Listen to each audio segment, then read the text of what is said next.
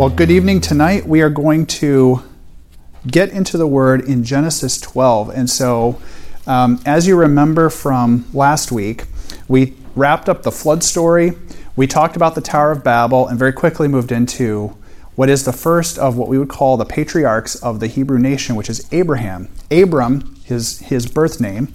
And tonight we're going to talk about the call of Abraham and how important that is for essentially setting the stage for the entire Bible, for the entire promise of God to the people of the earth, to establish what is essentially a group of people who have a special status on this planet. And this is something that is very important, not just to the world, but to the Christian community, and of course to the Jewish people, that there is this group that God has decided to reveal himself through, at least initially, to bless, to reveal his truth, and through those people, the whole world will be blessed. And in fact, through this one person we're going to talk about will be blessed tonight. So what I think we should do is just go ahead and start, and I'll ask for a volunteer. We're going to read Genesis chapter 12, the entire thing, 1 to verse 20. Who would like to volunteer to read that for me tonight?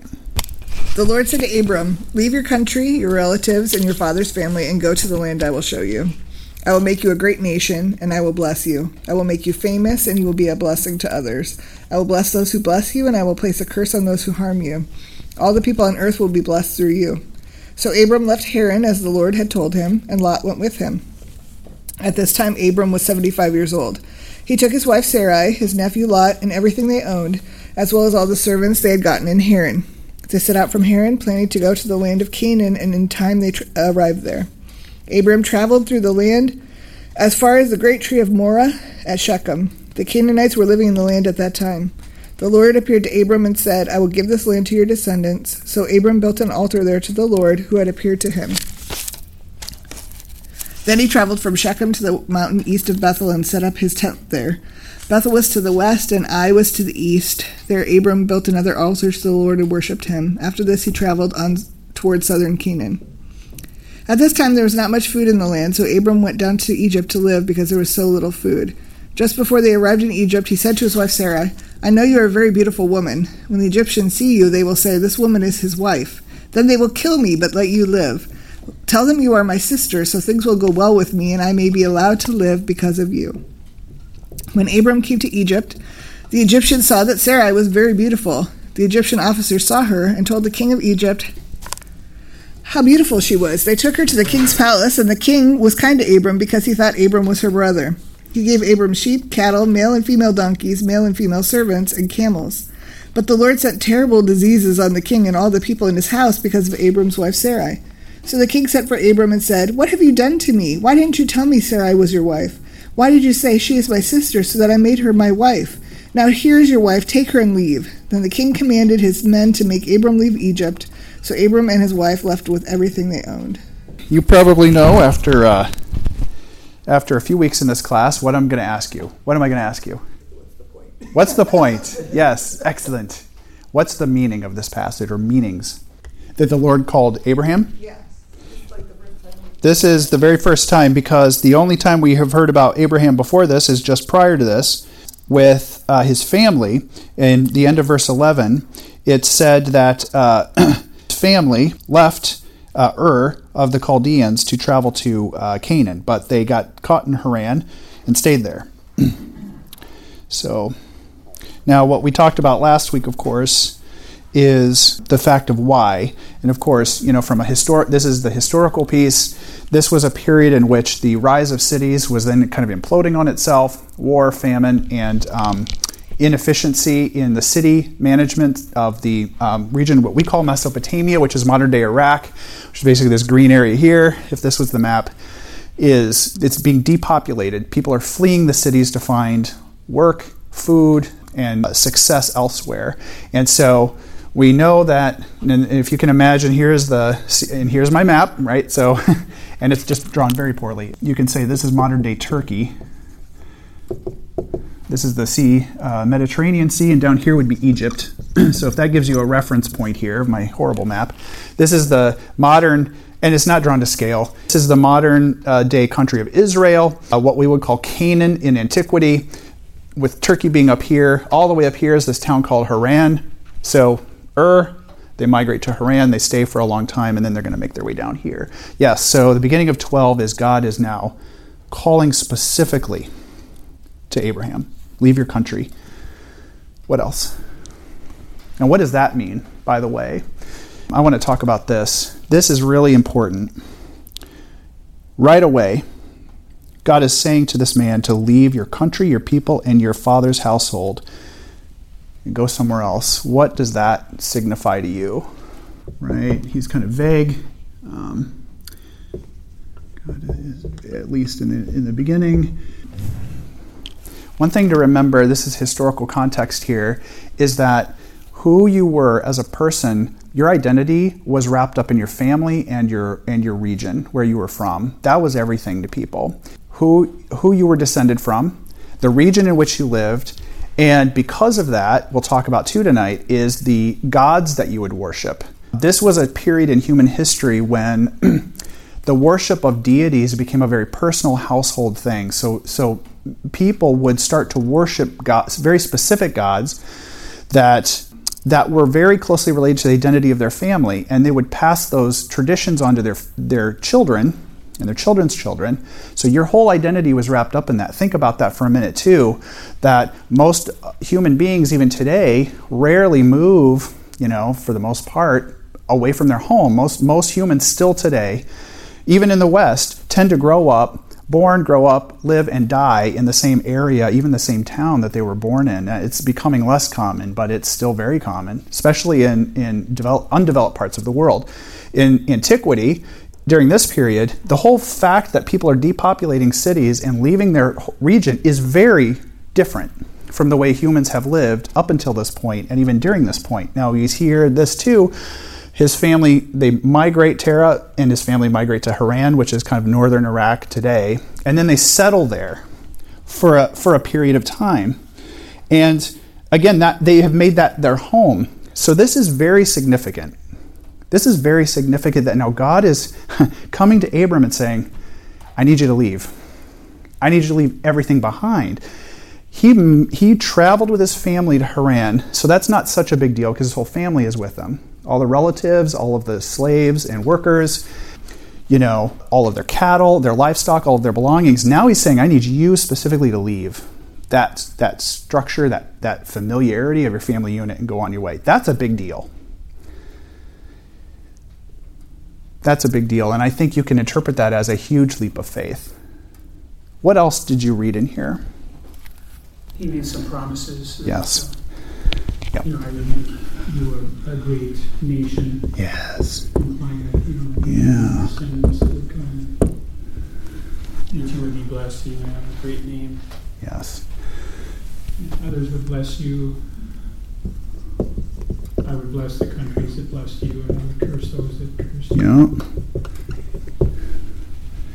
Yeah. This is a big one. Entire world through you. Remember, at this point, as far as we know, from the previous paragraph in chapter 11, now Sarai was barren; she had no children.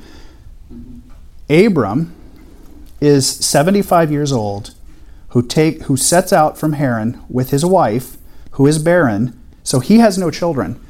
And God has just told him, you need to leave. You need to go to this place you've never been before. Oh, and guess what? Your descendants, right? The whole world, where does it say here? You will be a blessing, I'll bless you, and the people on the earth will be blessed for you. And to your offspring I will give this land. You've got to imagine, Abraham just went, what? I don't have offspring. What do you mean my offspring? I don't even have kids. I don't even have a kid, much less kids, that this could happen. So what does that tell you about the situation here for Abram? You need to trust God. Yeah. This is a moment of huge act of faith. None of those things would be possible. Yes. Of faith. I say building. And it kind of makes you understand why God picked Abram. Mm. Because he must have seen that he had faith like he would be a person Right. who could have faith. Yes. We have no evidence that God was Abram's God before this. We don't know Correct. if he was or wasn't. In fact, does it say in here? We are sure that their family had other gods they were worshiping. In this and subsequent chapters, we will find that the family was already worshiping other gods. So this is weird. This is weird. All of a sudden, a family who must have been worshiping idols and gods of nature and of their family and all of this, all of a sudden there's this new one. There's this new one. We'll make this point here tonight and in subsequent lessons that God has begun a slow revealing of himself to Abram. There, again, I say, just because the Bible doesn't include it doesn't mean it didn't happen. There seems to be very little evidence here that God has told him everything yet. It seems like there's just shoestrings here. So how interesting is that with such little information, God is still expecting Abram to follow him, and Abram is choosing to follow him. That says a lot about Abram, I think. Seems interesting that he chooses to follow him, but then doesn't necessarily trust that what he's doing is the right thing. Yes. He keeps, like, he has moments of faith, huge moments of faith, where it's like, okay, we're going to pack up and we're going to move, in what would be their time across the world. Yep. And then you get there, and then he doesn't trust that God's going to take care of him when he gets there. Exactly. And then God has to reveal himself some more. And Yes. Slowly. But it does, at first glance, when she started, well, it doesn't make sense. Like, we think, looking back, we think of Abraham as, great. Yeah. Mm-hmm. Yeah. Following God and everything. But when you stop and think, he didn't even know God before this. Yes. So Yes. it would make some sense that, his faith would not be real strong at this point. Yes. This Bible says that he likely worshipped the moon god Okay. before he was called to leave his hometown. How interesting is that? And what we see here too, I think, is interesting too, is there's no rebuking of that yet. There's no, hi, I'm God. By the way, everything you're doing is sin. I'm going to destroy you. There's none of that yet. There's none of that yet. It's just gentle, like he's woken up from a deep sleep or a coma or something. He's just, hi, I'm God. How's it going? Let's talk. Let's talk. He's also the family line, not that the family line really mattered, but looking at it retrospectively, he's from the line of Seth, Noah, and Shem. Yeah. Mm. Not that meant anything to those people at that time, but when you look back on it, those people had great faith, Noah. Yes. So that's good. Yeah. Yes, he's family line, absolutely, Craig. He is descended from them. The Chaldeans, so he was worshiping pagan gods, What I want us to kind of think about as we talk about Abram and his journey is a journey that his descendants will make about 500 years later, give or take. A group of people who God has chosen will leave a land on faith and have to go to a new place that God has designated for them as a holy place or a promised land. We're talking, of course, about Moses. 500 years later, would have to take the same leap of faith, coming, of course, instead now from Egypt, to follow and trust God, who they were immersed in all of the idolatry of the time themselves. Right? Abram is totally immersed in the religion of Mesopotamia. Moses and his people were immersed in the gods of Egypt of the time. Both had to get cleaned. Both had to get fixed. And that was a slow process. For Moses, it took 40 years. Him and his people wandered in the desert on purpose for 40 years as God cleansed them and trained them and brought them up properly and taught them about himself. It took 40 years for him. For Abram, it's going to take as long, right? It's going to take time, and this is great. This indicates that God is not a God of snap, immediate, I expect this from you. I told you, so why aren't you doing it? Now I'm going to destroy you. He's slow. He's patient. He's careful because he knows us. He knows it takes time for us to accept this. The Egypt thing is interesting, isn't it? He goes to Egypt, and the very first thing that he does is I don't see him seeking God here, right? So he's already on his own. God did not inflict that punishment on Abram, though. I think that's interesting. So Abram probably slipped up in not being honest. And by the way, the fact that Abram is immediately in the court of Pharaoh says something about Abram and his wealth. I think we need to be honest about that. You don't just show up, an Asiatic they would call them, to the court of Egypt and go see the Pharaoh.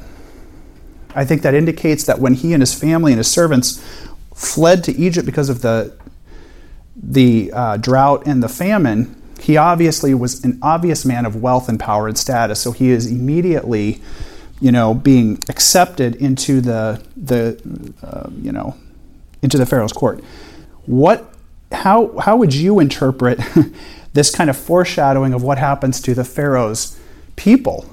What happens to them as he takes Sarai, thinking that she's available, into his bedchamber, essentially?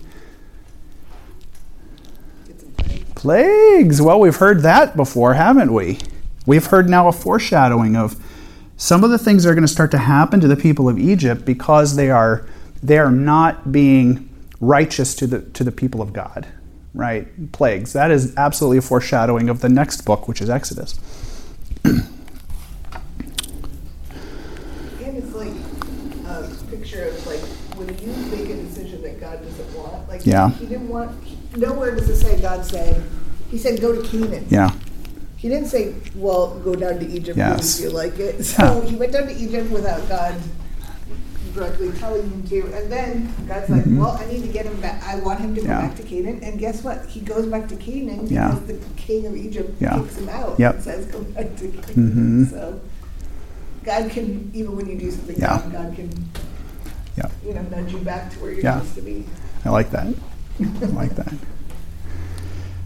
Okay. He wasn't really trusting God when he went to Egypt. No. The famine was a test, I think. And he wasn't supposed to.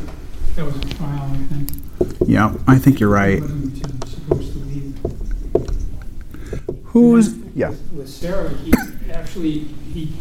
it was deceptive what he said because she was actually his half-sister. So he wasn't lying. Good point. But he was not telling the truth. Exactly. He didn't say that. This is my wife. Right. It's a good point. It was deception. Yes. He was using deception with the Pharaoh. Yep. And, I think this lack of faith is really telling. When God tests us, is that because God doesn't know what's going to happen? No.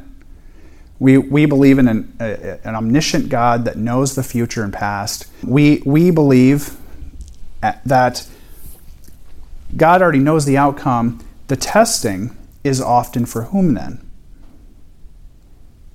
It's for us. Us. Yeah. Because God told him, I will make you a great nation. I'll bless you. I'm going to make you famous. Your people, your descendants and stuff.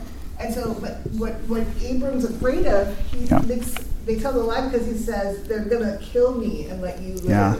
And so he doesn't really trust that he's going to have descendants or that, he doesn't really trust God yet. Right. So he's being tested whether he does or not. I am one of those people that believes that when God tests us, whether we pass or fail, if you want to think of it that way, no matter the outcome, the purpose was to tell us something about ourselves.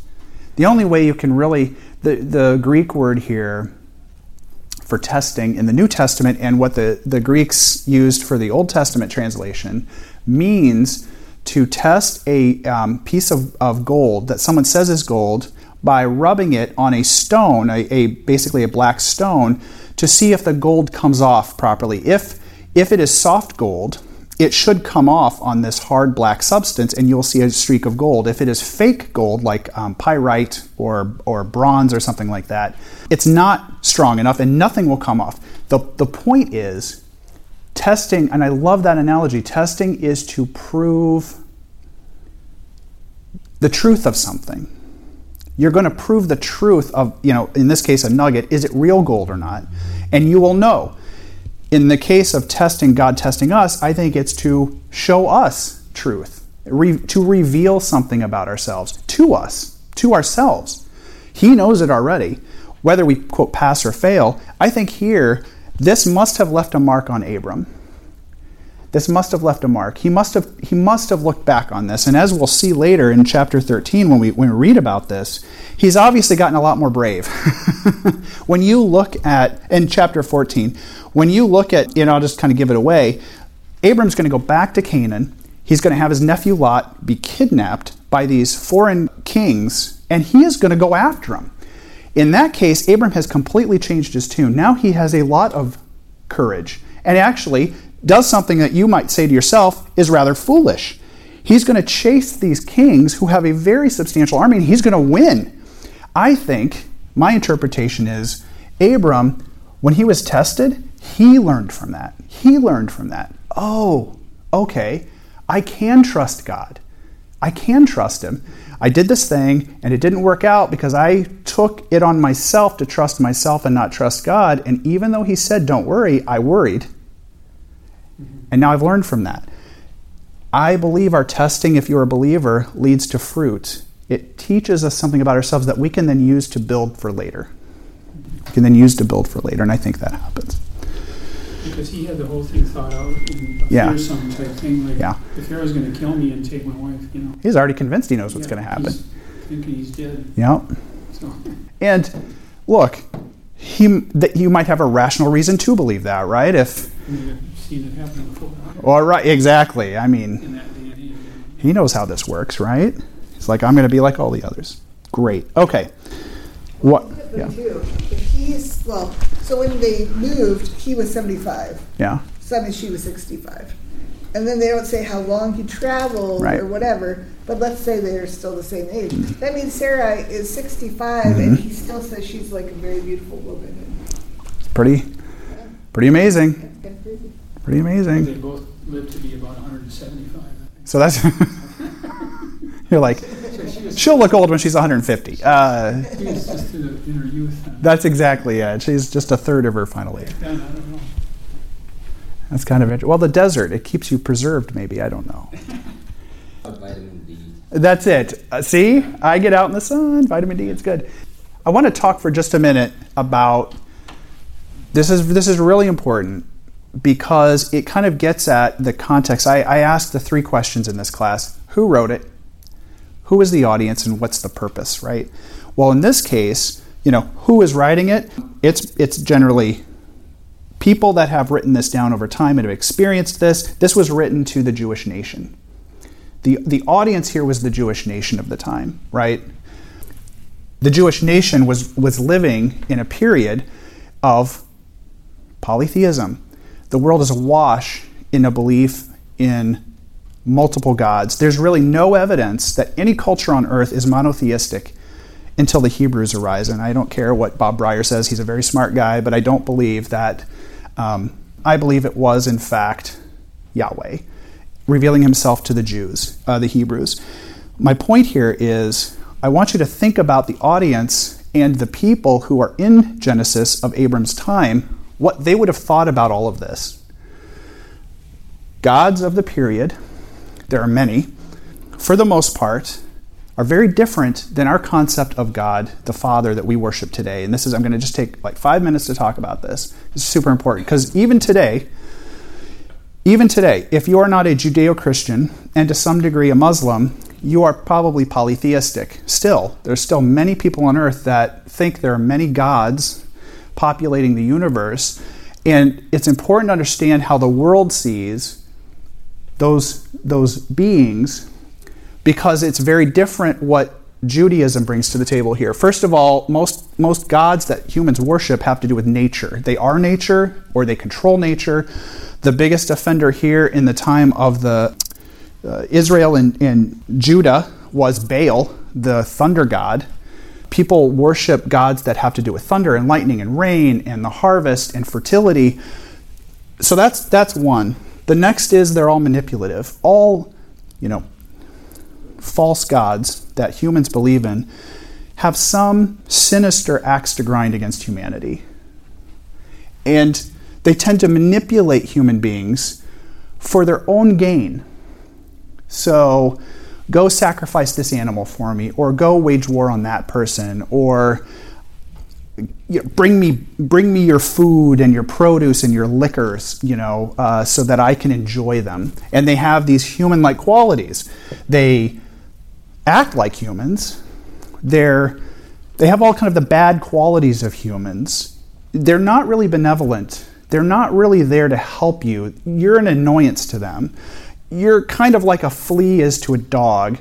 You're biting me, get off, I'm going to kill you. From time to time, you will try and worship them through flattery, right? Telling them how great they are and how beautiful they are and how wonderful they are so that they'll help you with their magic powers, right? So that you'll make the rains fall and my crops grow. So I'll go out and I'll try and appease those gods so that they help me, but they usually don't have a vested interest in helping you. If they do, you're kind of lucky about that. Again, they use humans for their own gain and pleasure. They want to get something out of you. It's not altruistic. They have human needs. Again, they get hungry. They wage war. They hate. It's often focused on groups. And again, this gets at this idea in antiquity of your family and your region. Gods would be associated with a particular city or zone or region that you would be in. And that god has his powers or her powers there. If they leave, they have no power.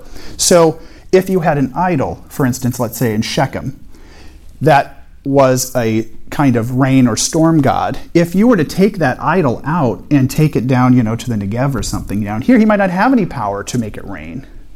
His power, her power was in the region. So that's, again, tying these ideas of the gods and their powers to particular groups of people or regions or cities or towns. And they were very impersonal. This is also very important. They don't give a rip about you. They don't give a rip about you. You're too insignificant. You're an ant. They're the boot, right? I want you to think about that now and how weird Jehovah is to them. How weird what Abram must be saying to his family about what he's hearing in his dreams, what he's hearing with his ears, what he's experiencing in his heart, going to his wife, going to his servants.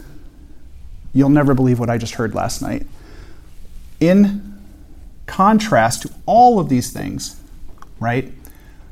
Our God that we believe is real, the source of all of this, is about as opposite as you can get here. God, Jehovah, is not nature. He made nature. He created nature. He is absolutely not manipulative. As you see here, Jehovah could have done all kinds of things to force Abram to go to Canaan. And when Abram tried to leave, he could have done a lot of nasty things to Abram to make him stop. But we didn't see that. We see a patient God, a fatherly God, who's not getting anything out of this. Here, God gets nothing out of it. He gets no tangible value out of his relationship with us, if you want to think of it that way. Caring and loving. I would say caring and loving. It comes across as one who walked with his creation in the Garden of Eden. And when his creation sinned, instead of just destroying them on the spot, he gave them another chance. We see this giving many chances here. Worship with flattery. We see no evidence yet that God is like, hi, I'm God. Tell me how beautiful I am. There's none of that. He seems to be selfless, not selfish. Think about that for a minute. I don't know, we were created in his image. Because when God calls Abram, he doesn't say that Abram has to do all Abram has to do is obey. Yeah. There's nothing, he doesn't even have to obey. God just tells him to do this and he can probably take it or leave it, There's nothing that Abram has to do, or This is really good, actually. you know, I'm gonna say it even more. he gets like Abram gets all the benefits, like he's Yes. gonna be blessed and he's gonna be famous and all these things, and he really has to do nothing except for obey it. Abram didn't go to a volcano and say, I need children, and pick up some fruit and throw it in. Please, volcano God, give it to me. God came to Abram. God came to Abram first. This tells you there doesn't seem to be anything that God is getting out of this except changing the man. It seems like man is the focus here. Focus on man. Individual. This is so weird compared to every other religion. This is so weird. And here too, we're going to start to see, we see a very personal God. He doesn't seem to need anything that a human needs. He doesn't need human stuff. He doesn't need to eat. He doesn't need to sleep. Not at all. There doesn't seem to be any indication that he has the likeness at all of any of the kind of deities that are worshipped of the period. So now think about that for a minute. Think about that. He's personable. He's loving. He's patient. He's giving. He's not taking. He gets nothing out of this relationship. People matter. This is super important. People matter to him. Oh, well, that's a big one. Why? Does that make sense to you? If it's true, and there is this being that is so all-powerful that I have no effect on him. I couldn't hurt him. I couldn't stop him if I tried. Why would he care about me? Why would he care about me? But he does. He's saying, in fact, not only do I care about you so much, I'm going to start to make promises to you. I'm going to tell you right now. A promise that benefits man is unique in world religions from the aspect of the Hebrews. There is no evidence anywhere that any deity ever worshipped on this planet ever did something solely for the benefit of humans and they got nothing out of it. That's never happened. And it has never happened since. It's like he's building Abraham's faith. Yeah. Faith building. Yeah. Stepwise. Yeah. Yep. What do you think about all that?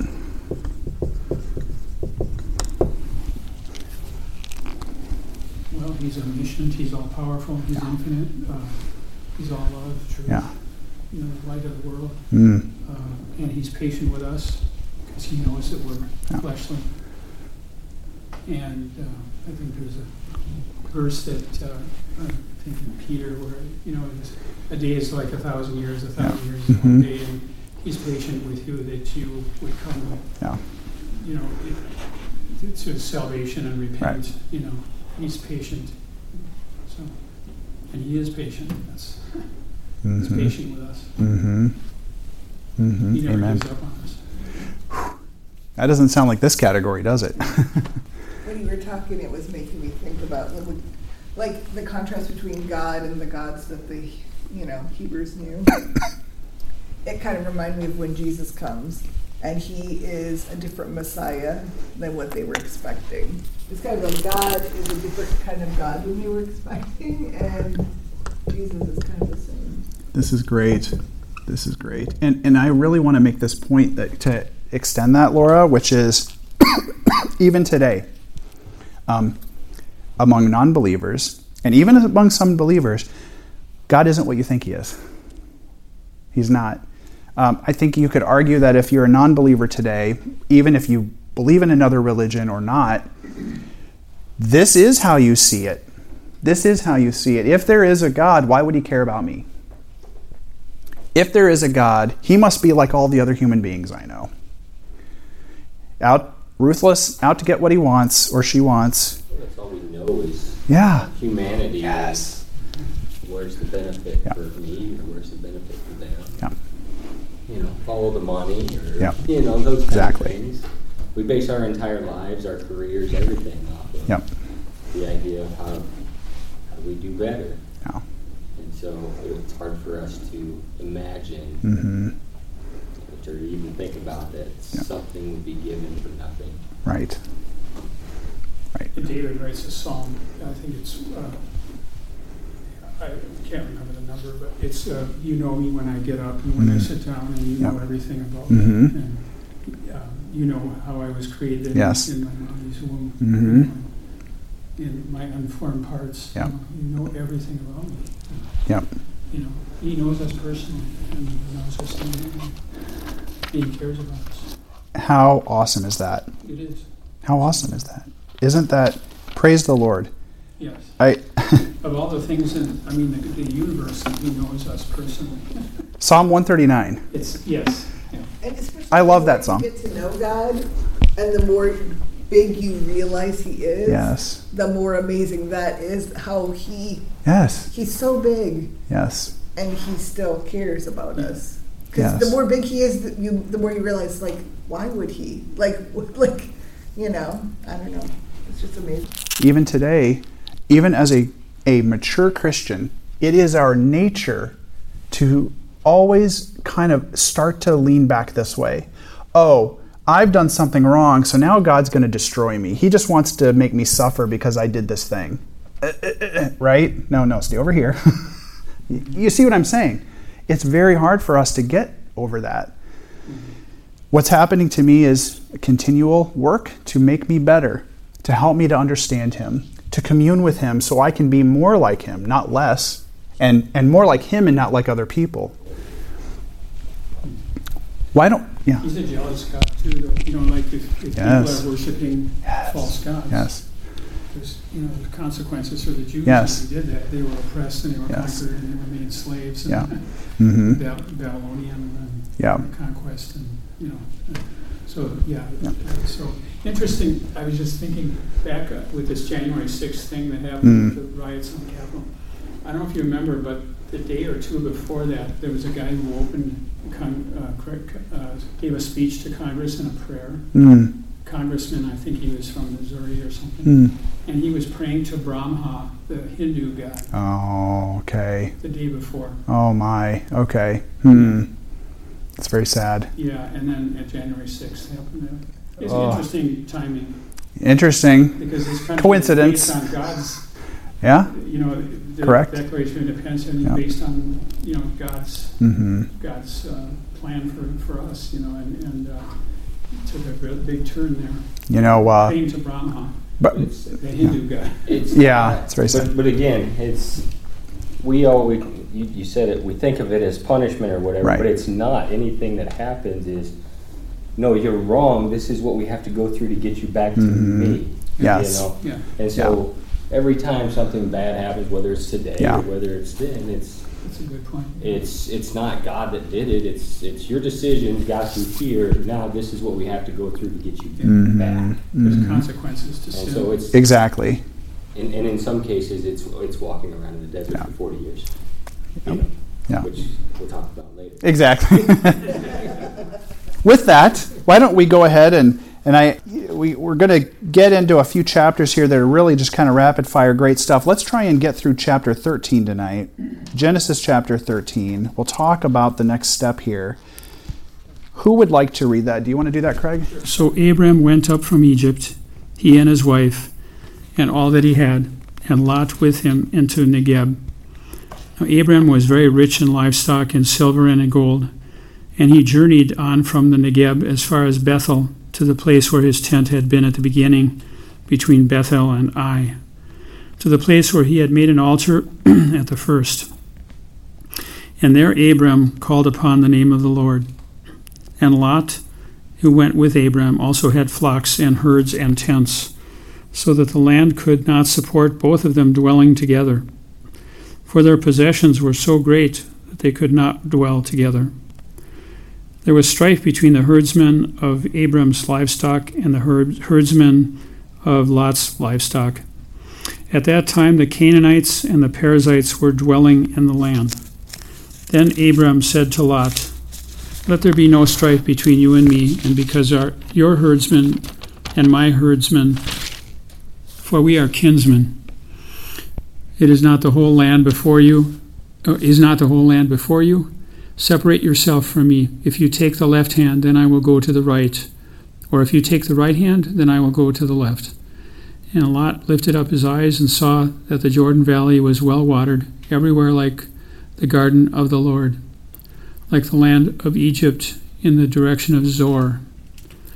This was before the Lord destroyed Sodom and Gomorrah. So Lot chose for himself all the Jordan Valley, and Lot journeyed east. They thus separated from each other. Abram settled in the land of Canaan, while Lot settled in the cities of the valley and moved his tent as far as Sodom. Now the men of Sodom were wicked, great sinners against the Lord.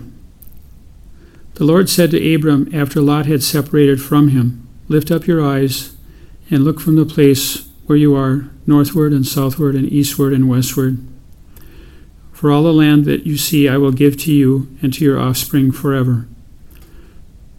I will make your offspring as the dust of the earth, so that if one can count the dust of the earth, your offspring also can be counted. Arise, walk through the length and the breadth of the land, for I will give it to you. So Abram moved his tent and came settled by the oaks of Mamre, which are at Hebron, and there he built an altar to the Lord. What do you learn from this? What sticks out to you?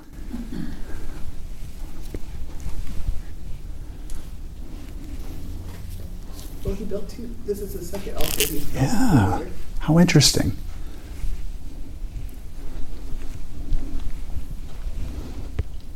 God's continued to fulfill the promise that he originally made Abram. Okay. Even though he took a detour, he still left Egypt with lots of wealth and riches, and to the point where it was too much. They started fighting over their wealth. Actually, I had never thought of it that way. That is an excellent point. Not only did God not do this stuff, and I'm going to punish you and take away everything because you're not listening to me, right? He actually has more now. So much so that they have to part. That's an excellent point, Mike. But guess what else? There's still nothing in here that says if. Be careful. Make sure you keep listening to me. Literally, the only thing here in chapter 13 that we hear God say is just, I'm going to keep giving it to you. I'm going to give it to you. There is no conditions right now. Just look around. The only condition was, hey, why don't you go enjoy the land that you're going to get? How awesome is that? He's getting it's like eating your dessert before you ate the meal. Keep eating your dessert. You're going to get all of this. How awesome is that? I think it's kind of interesting that it says like after Lot left, then the Lord said to Abram. That is interesting, yeah. Because it never said that, when God tells him to leave, he does say, like, leave your country, your relatives, and your father's family. And then he brought Lot with him. Right. But I don't know if that's like if he was necessarily disobeying or not, because his father was dead. Lot's father was, so he was kind of his. Maybe he thought that Lot was going to be his descendant. That's a good point, actually. That's a good point.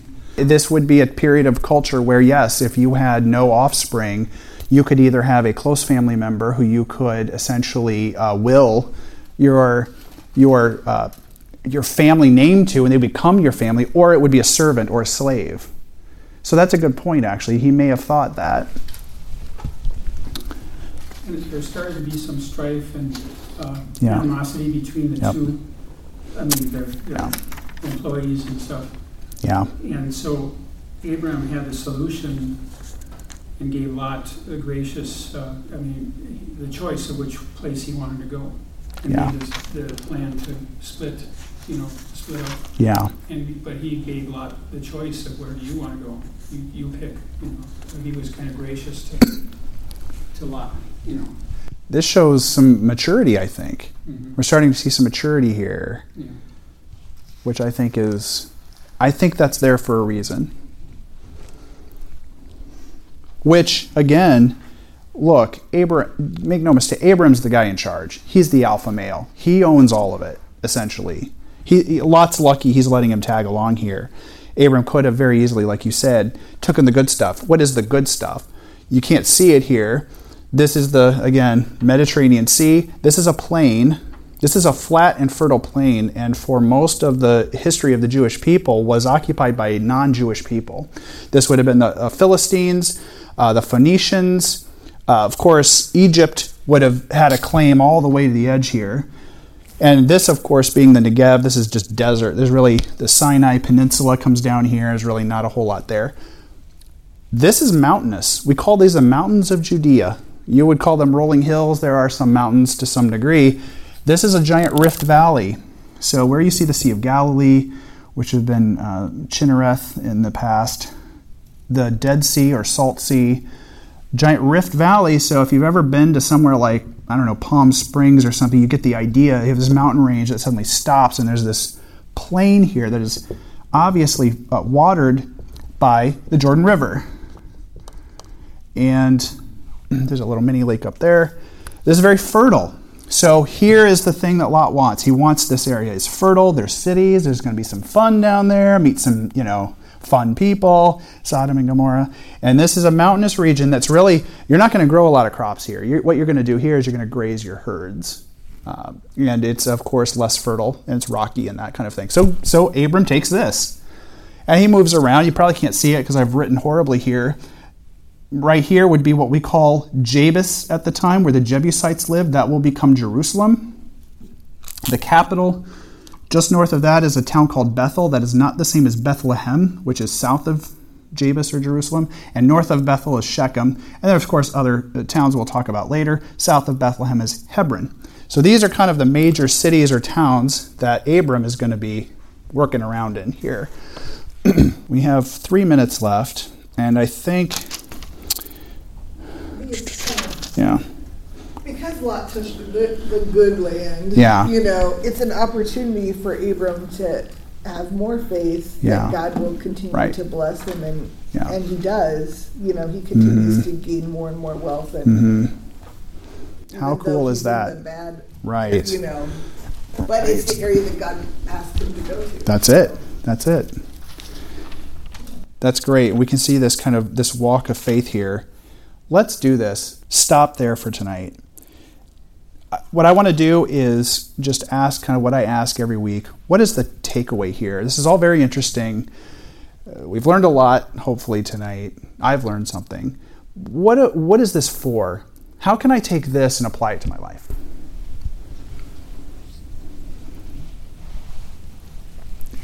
God cares about us. He's continually working. Nice. He never gives up on us. And he's very patient with us. Yes. Excellent. This was the verse I was trying to think of. It's 2 Peter 3:8. Okay. But do not overlook this one fact, beloved, that with the Lord 1 day is as 1,000 years, and 1,000 years as 1 day. The Lord is not slow to fulfill his promise, as some count slowness, but is patient toward you, not wishing that any should perish, but that all should reach repentance. I love that. Yeah. That's awesome. The patience of the Lord. Sometimes a day feels like 1,000 years, doesn't it, Craig? From our perspective. That's a good one. What else? I think for me it's that we should use every moment, whether it's, not moment, but any experience in our life, whether it's good or bad, to build our faith that, even in the smallest things, you can see God working in your life, and then, you can use that to help you in the future when you go through things. Yes. You know that, I can remember all these things in the past where God did this in this tough situation, or He did this in this great situation, and I know that means He was faithful, He is faithful, and He will be faithful. He is faithful. Guess what? I love this. I'm a huge fan of this. I used to be very good about this. Keep a prayer journal. Keep a prayer journal. As God is intervening in your life, whether a minor or major way, write it down. Write the result, especially if you pray for something and there's a result. What happened? If you're delivered from danger, if you've grown in your faith and that has seemed to result in fruit or more cattle, right?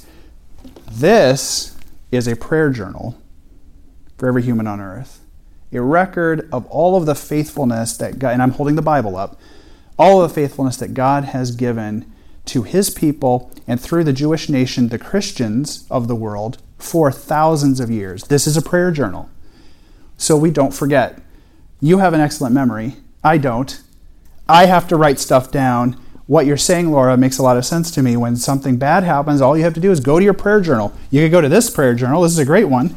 Look at your prayer journal. How has God been faithful to me in the past so I know I can trust him in the future? How about you, Mike? Any takeaways? I don't know. Nothing. It's the same thing. Yeah. Abraham is starting to, appreciate that, hey, it doesn't matter what you take. I'm going to be fine. Mm-hmm. And he seems to be appreciating his position that God will take care of him regardless because he's promised to. Mm-hmm. And it doesn't matter if you take everything I have, Mm-hmm. or you take the good part or whatever. Yeah. And so it's just, how do we, Yeah. we're essentially in the same position.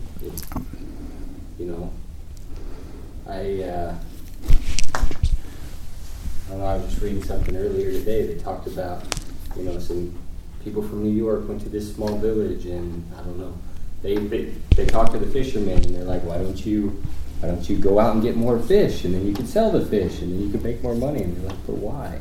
Mm. And well, so that you could be rich and wealthy, and you could move to New York. And well, why? Well, then you get all this wealth, so then you can retire. Well, what do you do in retirement?